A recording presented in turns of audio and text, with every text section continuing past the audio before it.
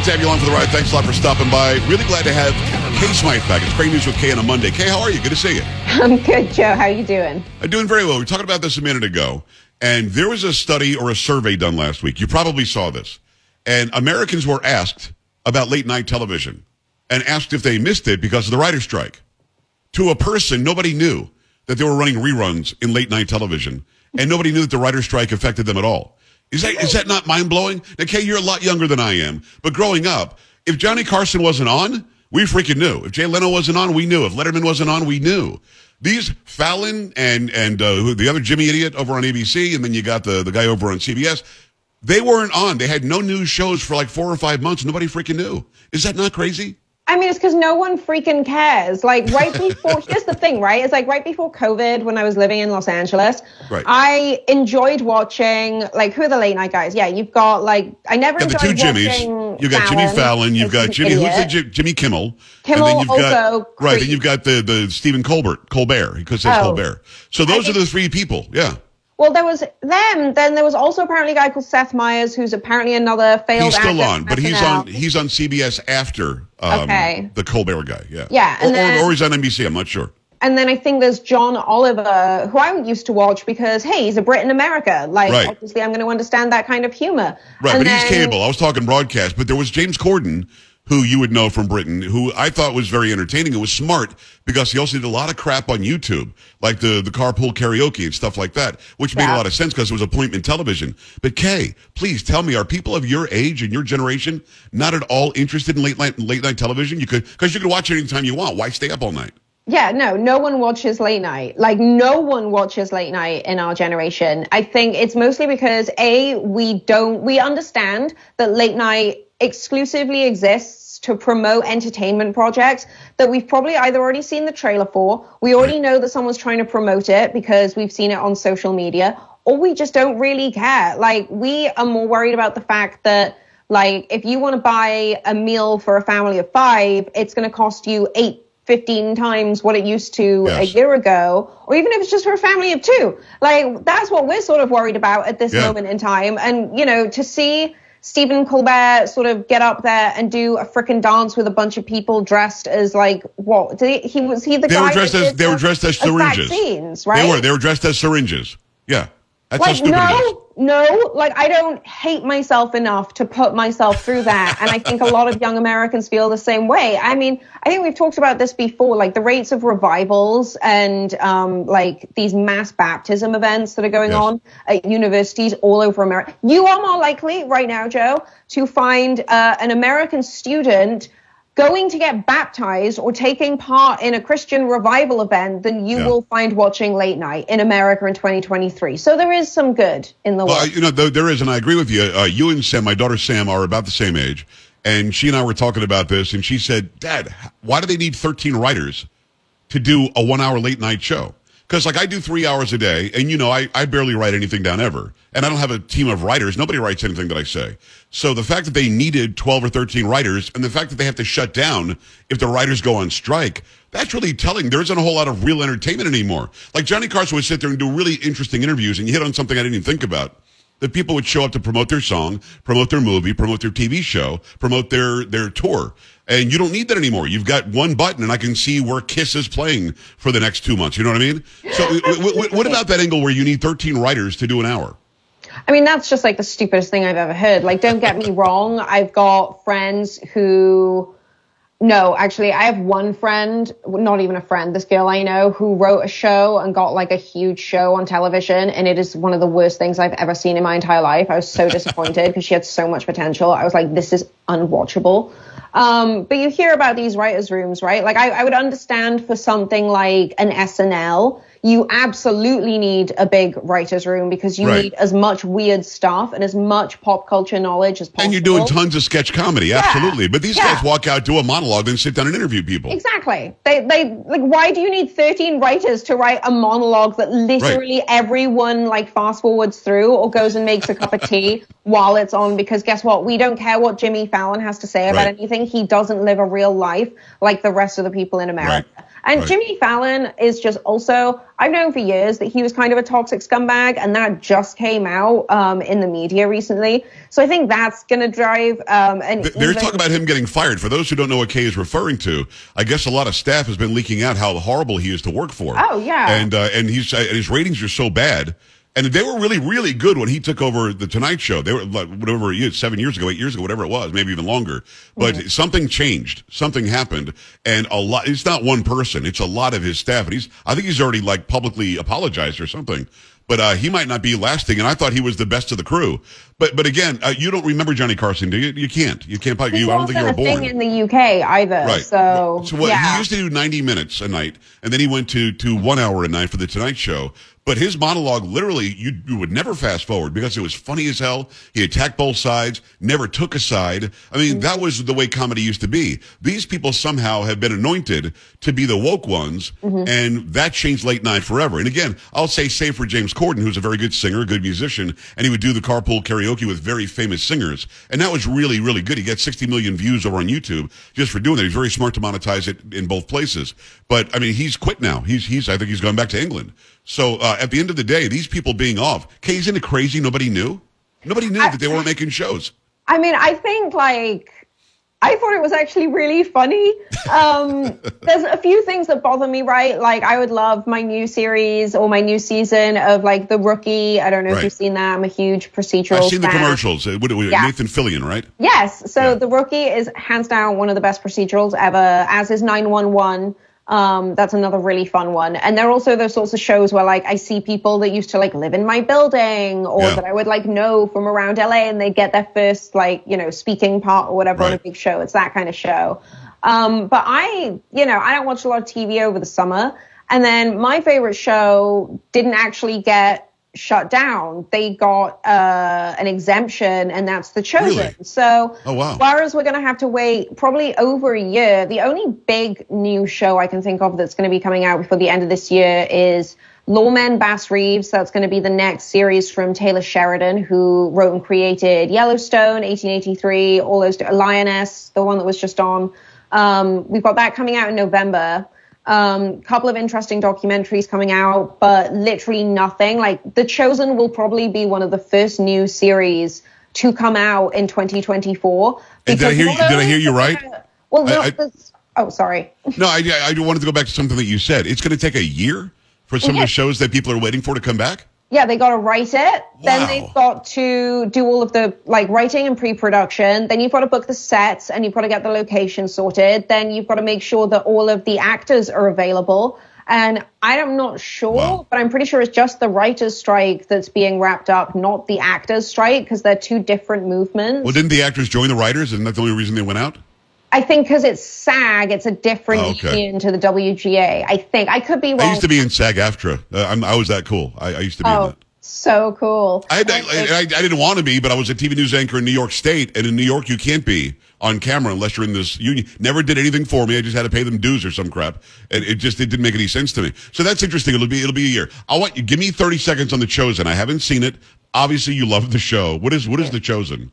It's a retelling or a dramatization, shall we say, of the life of Jesus Christ, or the adulthood of Jesus Christ, I should say, while he was here on earth. Now, when I was first told to watch The Chosen, that was basically all that I got in terms of a description. And my friend was like, watch the first 4 or 5 episodes. You can sort of put it on in the background.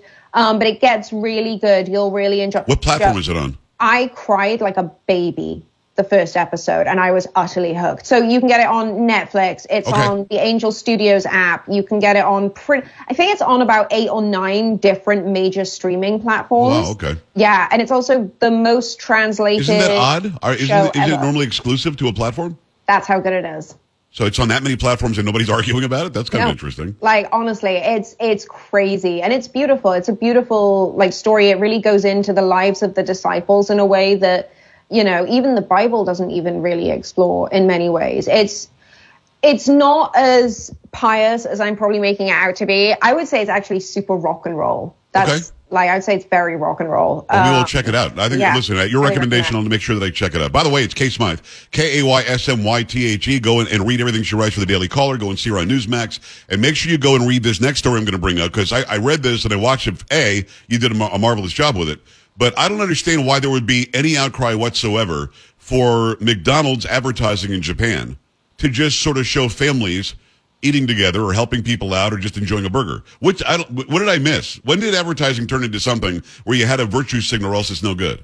Oh, because of the woke Twitter mob, and all of the crazy Marxist activists. Yeah, so McDonald's in Japan released a bunch of ads for their sort of latest campaign, as you do as a business.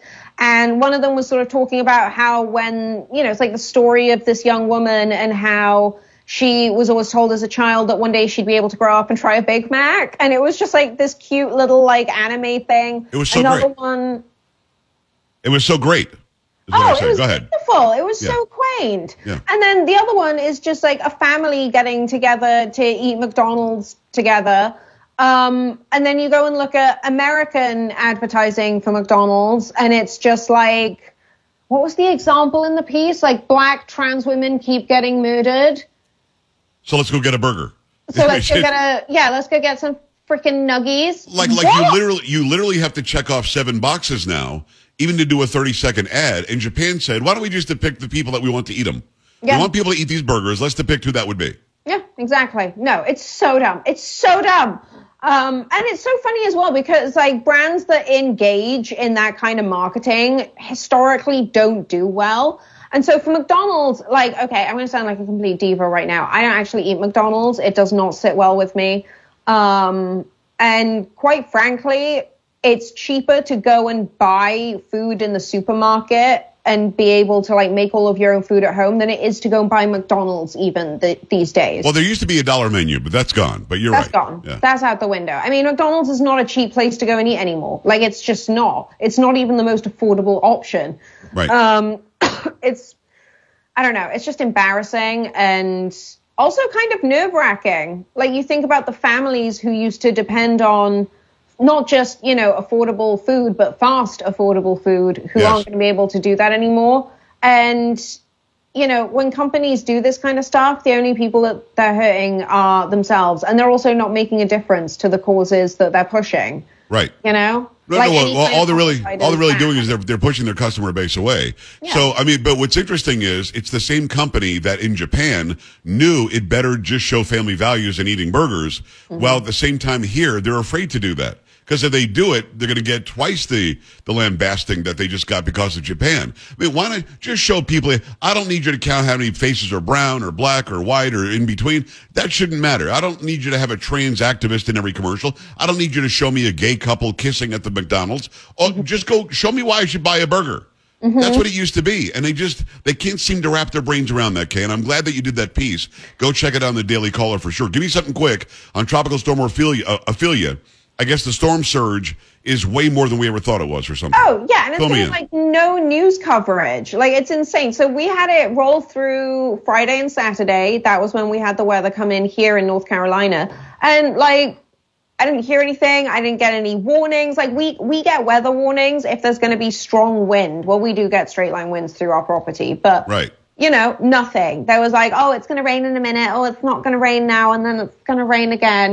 Those stupid notifications that come. No. But Kay, these people who send out the stupid notifications that oftentimes are not right, they know that global climate change is going to kill everybody.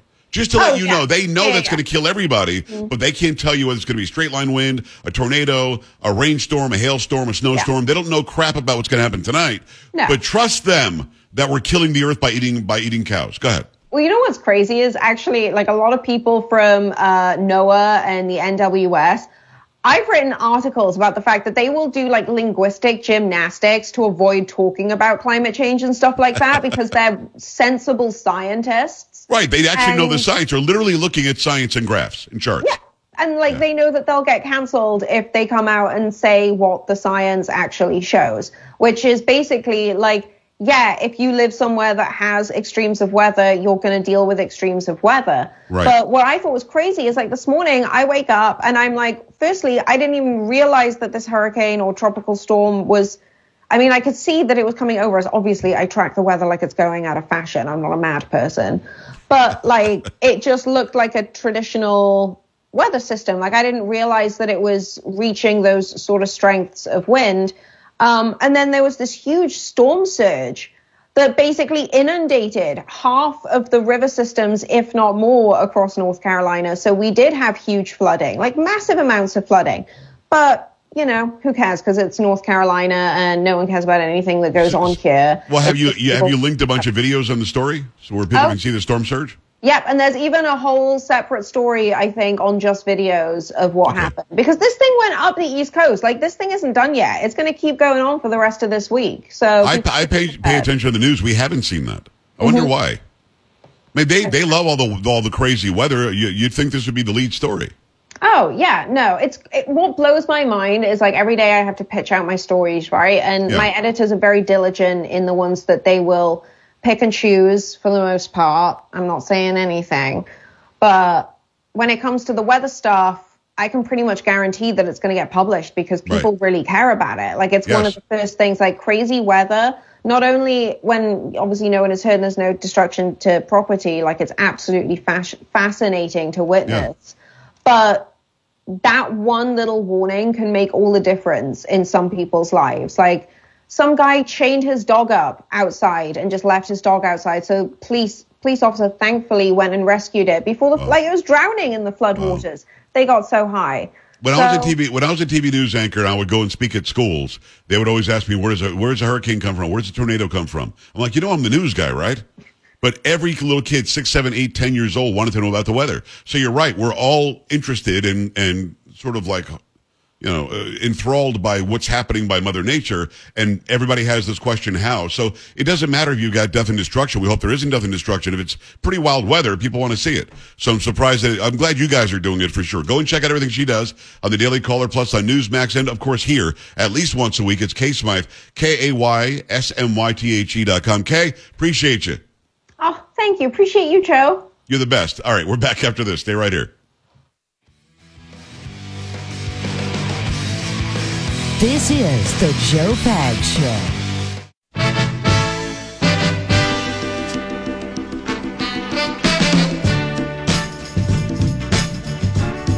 Always appreciate Kay coming on, and I always appreciate you hanging out and checking out the Joe Pags Show. Another big show for you tomorrow. Then we got 3 interviews tomorrow. Simona's going to be back on, just back from Italy, where they got that influx of illegal aliens coming in. We've got her. We got a couple of other big interviews tomorrow as well. Make sure you stick around. Dinesh D'Souza will be on, and much more. For Polo, for Sam, for Carrie, I'm Joe. We'll see you tomorrow night. Bye.